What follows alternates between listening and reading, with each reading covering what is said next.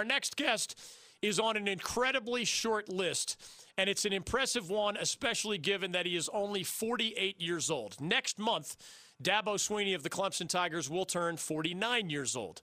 Would you believe that only guys like Florida State football legend Bobby Bowden and our guest now, Dabo Swinney, are on this list? It's a really short list in the history of a 60-plus-year-old conference. To win at least one national title and to win 4 or more ACC football titles, you get yourself into that kind of company. Dabo Swinney was surprised at the ACC kickoff event when we informed him that he was on that short list with guys like Bobby Bowden. He has another very successful team. Tigers are 5-0 as they head to Wake Forest this week. Coach Swinney, welcome back to the David Glenn Show. How are you? I'm good. Always good to be with you. Hope you're all having a good day. We are having a wonderful day and excited to have so many fun things to talk about in the college football world at this time of year, especially here in the Carolinas. Tell me this. When you first got to Clemson, they were just happy if you, won a game or won maybe a rivalry game. I saw complaining after a close win at Texas A&M and a close win this weekend at Syracuse. Are there a lot of spoiled fans down there, Coach? You're undefeated. Oh, shoot. I'm glad we got a lot of people that care. But I don't ever devalue winning. I mean, I've had some wins where you walk off and you're like, man, boy, we didn't play very good or whatever. But I never devalue winning. And in that game, you'll look back and you'll say, oh, well, there was, game 5 and they beat Syracuse, and maybe it just looks like another game on the schedule over the course of the history. But that was one for the ages, man. That's one of my favorite wins of all time. That one I'll never forget because there was a lot of win. It wasn't just a win on the scoreboard, man. It was a football team that had an incredible amount of challenges that they had to manage and deal with and overcome. And you're playing a really good team in Syracuse.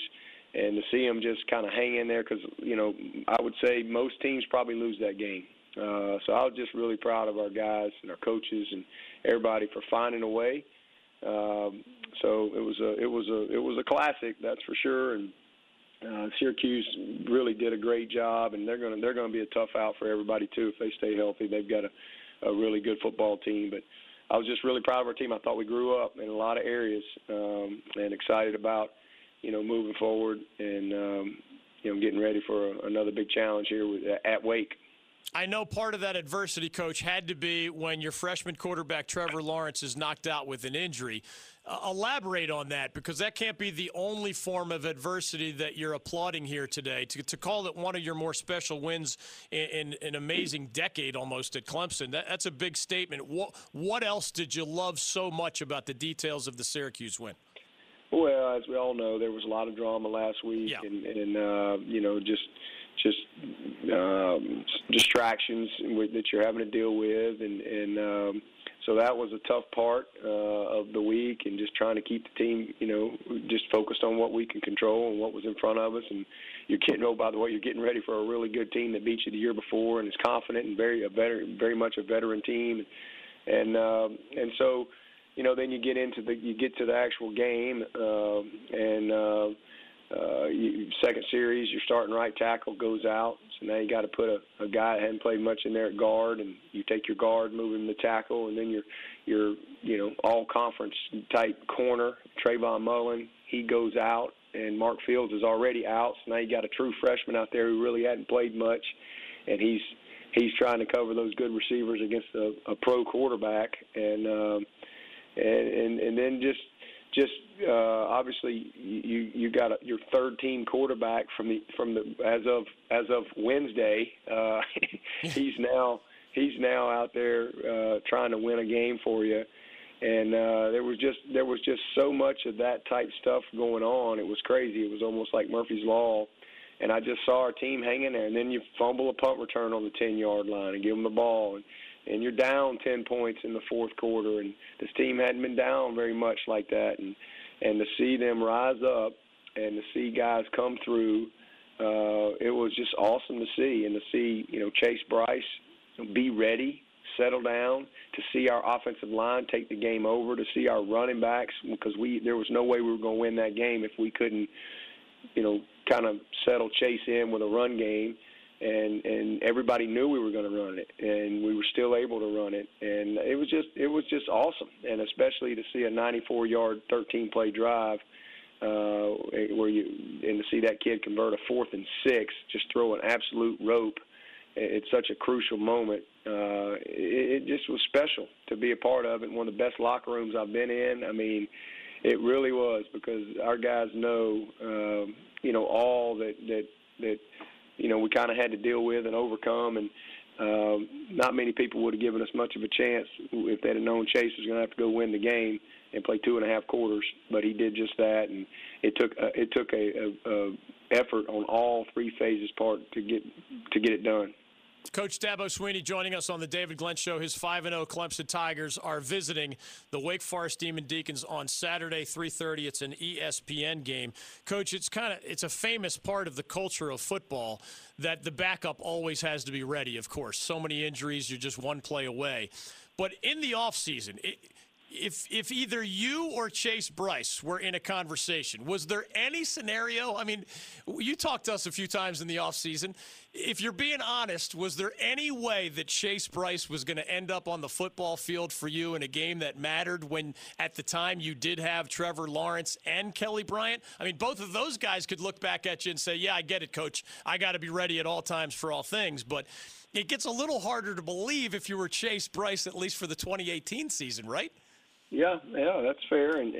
But if you go back and really follow all of our media stuff from the spring and even in the fall camp, I would constantly bring up Chase Bryce because, everybody was just talking about, Kelly and Trevor and all this and that. But I would constantly say, I'm telling y'all now, this kid can play. I mean, because that's what we saw on our practice field. That's what we saw in the spring game. That's what his teammates saw. I mean, he's a baller now. He's a really, really good player. He just hadn't done it. And it was just like, the focus was on 2 guys. And so many, many times I said, I think we've got 3 guys we can win, this league with. And I meant it. It's just, and I still mean it. It just, now everybody else has seen it, and everybody on this team knew what Chase could do, but until you go do it in a game, and even him, I mean, he started out really wobbly because I think he was just, hyperventilating out there, but hey, this is really happening. It's one thing, like you said, to be the backup. It's another thing when you're the backup to the backup. But I tell you, he settled in, and he did what we've seen on our practice field. He made some great throws. He made a couple of just moxie-type plays, and just showed his poise. So I think that bodes well for us because, again, his confidence, his skip and his step now is very different. His teammates have seen him do it on game day, and there's just always something about that. That's just another step you have to take. You can't just do it on the practice field. You got to do it on game day. And so I'm really proud of him, but didn't anticipate that this is where we would be, but that's where we are. And at the end of the day, maybe it worked out best. I mean, I hate that Trevor wasn't able to finish the game, but, for that kid to get that experience and to grow his confidence and for the team to see that confidence in him, I think that is really going to pay off for us as we move through our season. Dabo Swinney is joining us on the David Glenn Show. Coach, over 31 years of covering the ACC, one of my favorite phrases, I used it on Bobby Bowden's old Florida State teams, and I've used it on some of your recent Clemson teams. I call you guys the Noah's Ark of college football. You have at least 2 of everything. Now you say you have 3 quarterbacks that you think you could win the league with. Where am I going to go? What's my next analogy? Nobody has 3 of everything, right? Yeah, well, we had 3 coming into the season. Now I think we got 2. Now you're back to Noah's Ark? Yeah. Now we're definitely Noah's Ark for sure. And now we'll have to figure it out from there. But we've got a young man named Ben Batson who obviously we're going to have to change. He's in a better place right now too because you should have seen the look in his eye, especially when Chase took off running and wouldn't go down the other day. But because Ben hasn't really practiced much since camp because he had broke his finger, but he got put back in practice last week, and next thing you know, he's second team right there at the end of that game. So his demeanor's different. His preparation will be a little better because he's been in our what we call Power Hour program, but now he's back in the quarterback meeting. So we've got to get him up to speed, and then Hunter Renfrow. We've been we've been kind of working him since last Wednesday, trying to get him ready to be a quarterback. He played quarterback in high school. He knows our system, and I'd take my chances with Hunter in a heartbeat. And then we got a kid named Darion Kendrick who played quarterback all 4 years at South Point and was 4-time state champion, a great player. He just knows the least, and we would have to really just kind of have a package for him. But we're gonna move forward, and we're gonna find a way to get it done. Coach, we've interviewed Kelly Bryant in the past. It seemed like you guys had such a special relationship. I know you've told the media down there you've turned the page, you're moving on. Our audience probably did not hear all of your commentary on that. How do you put into words the nature of that decision? I described it on our show. I see your perspective. You have to do what's right for the team. I see his perspective. He wants to preserve that one more year as a starting quarterback somewhere else as it's going to turn out. That had to be one of the more tricky, difficult exchanges of your coaching career. What else can you share just about the human element there? Nothing really. I mean, it was a tough week, and disappointed that he decided to move on, but that was his decision, and you got to respect that. So, that's just, we've moved on, and love Kelly. He did everything above and beyond that was ever asked of him, and he's a graduate, and he's an outstanding person and player, and wherever he decides to go, that's what they're going to get. Great young man, great quarterback, and really there's nothing bad you can say.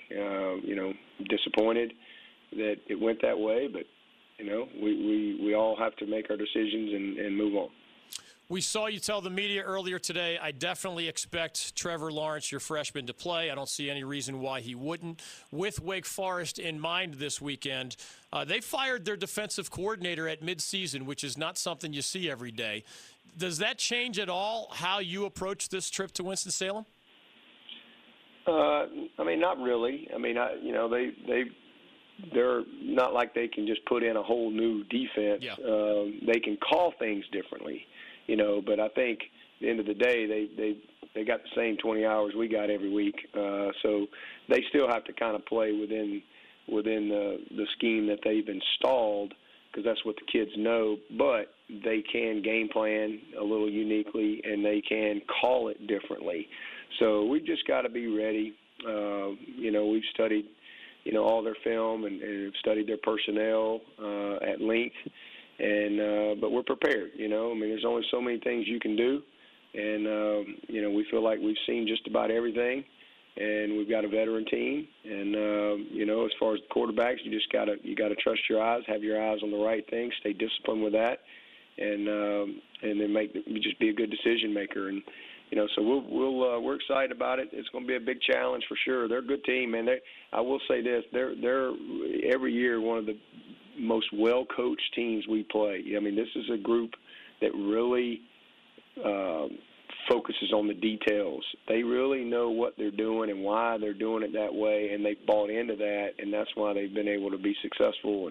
And so it's a big challenge. They're scoring 38 points a game. That number 3 for them is leading the league in a bunch of categories. Yeah. Quarterbacks playing lights out. They're second total offense in the league. They're second in rushing in the league. So they're doing a lot of good things, and schematically it's a challenge, and they play like warp speed. So we got a big week to get ready. Last thing for Dabo Swinney, 5-0 Clemson at 3-2 Wake Forest on Saturday. Travis Etienne was one of those guys who stepped up when you needed him against Syracuse. I know you love to rotate backs, Coach. Is it an exaggeration to say that guy has Heisman-type talent if he were – I know he's not going to get those kind of numbers, but heck, even when he only played less for you in previous years, it seemed like he could be a lightning bolt that has that kind of talent. Yeah, he's special. I think he's as good as there is out there for sure. We're not. The good thing for us is, Tavian Feaster's not far behind. Right. In fact, right now those two guys are, for guys that have had over 1,000 yards, they're number 1 and number 2 in the history of Clemson running backs as far as yards per carry. Wow. So I really am proud of those two guys and what they're doing. And then Adam Choice has really come on for us. I mean, he had a big game this last week, make some huge runs. So, all three of those guys are going to play for sure, and they make each other better. They really support each other. But yeah, there's no question. I mean, Travis is. I think he's as good as there is, and he's a sophomore. He's much more experienced. He's bigger. He's stronger. He's got the game-breaking speed, and he's just a violent runner. He's very powerful, hard to tackle, runs low to the ground. It's just hard to get that guy down, and he's relentless to get yards after contact. So. He's a pretty special one, and he's had, 300-plus yard games in a row, this one being 200-plus. So he's off to a great start, that's for sure. It's cool to hear that you can still drop those statistical nuggets on us, Coach. I saw Tim Beret at the Ryder Cup in Paris, France this weekend, and yet you can still drop those statistical nuggets on your tailbacks on us. That's impressive work since Tim Beret has moved on. Yeah, he has. He's coming back in town this week from the Ryder Cup, so hopefully he'll be around here for the next few weeks. And my new man, Ross Taylor, has done a great job for us. Thanks for the time, as always, on the David Glenn Show. Good luck on your trip to Wake Forest. All right, I appreciate it. You got it. All the best. Right back at you. Dabo Swinney, he has been a 4-time ACC championship winner. He was the national champion with his Tigers in 2016. Remember, he was a lowly wide receivers coach only a decade ago. He first was promoted to interim head coach after Tommy Bowden was let go, and ever since, a somewhat modest start, the Tigers did go 6-7 as recently as 2010.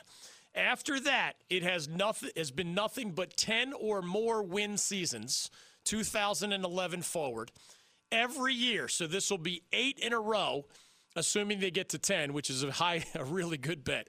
It would be an 8th straight year of getting to 10 or more wins. It would be an 8th straight year of finishing in the national top 25. Most of those have been top 10 type seasons, so this would be 6 of the last 8 if he finishes in the national top 10 again. The last 3 have ended with ACC football titles. The last 3 have ended in the college football playoff. The last 3 have ended in the national top 5 of the rankings. And it's who's going to bet against him doing all of those things one more time? It's a juggernaut. It is one of the greatest mini dynasties, if you will. 8 straight years of truly brilliant football. Other than Bobby Bowden's Florida State glory days, this is about as good as it gets in the sport of football in the history of the ACC. And it's under a guy who's only 48 years old. Still plenty of time to build into an even bigger monster. The way they recruit there, the way they send guys to the NFL, they are Noah's Ark. They have 2 of everything, including the quarterback position.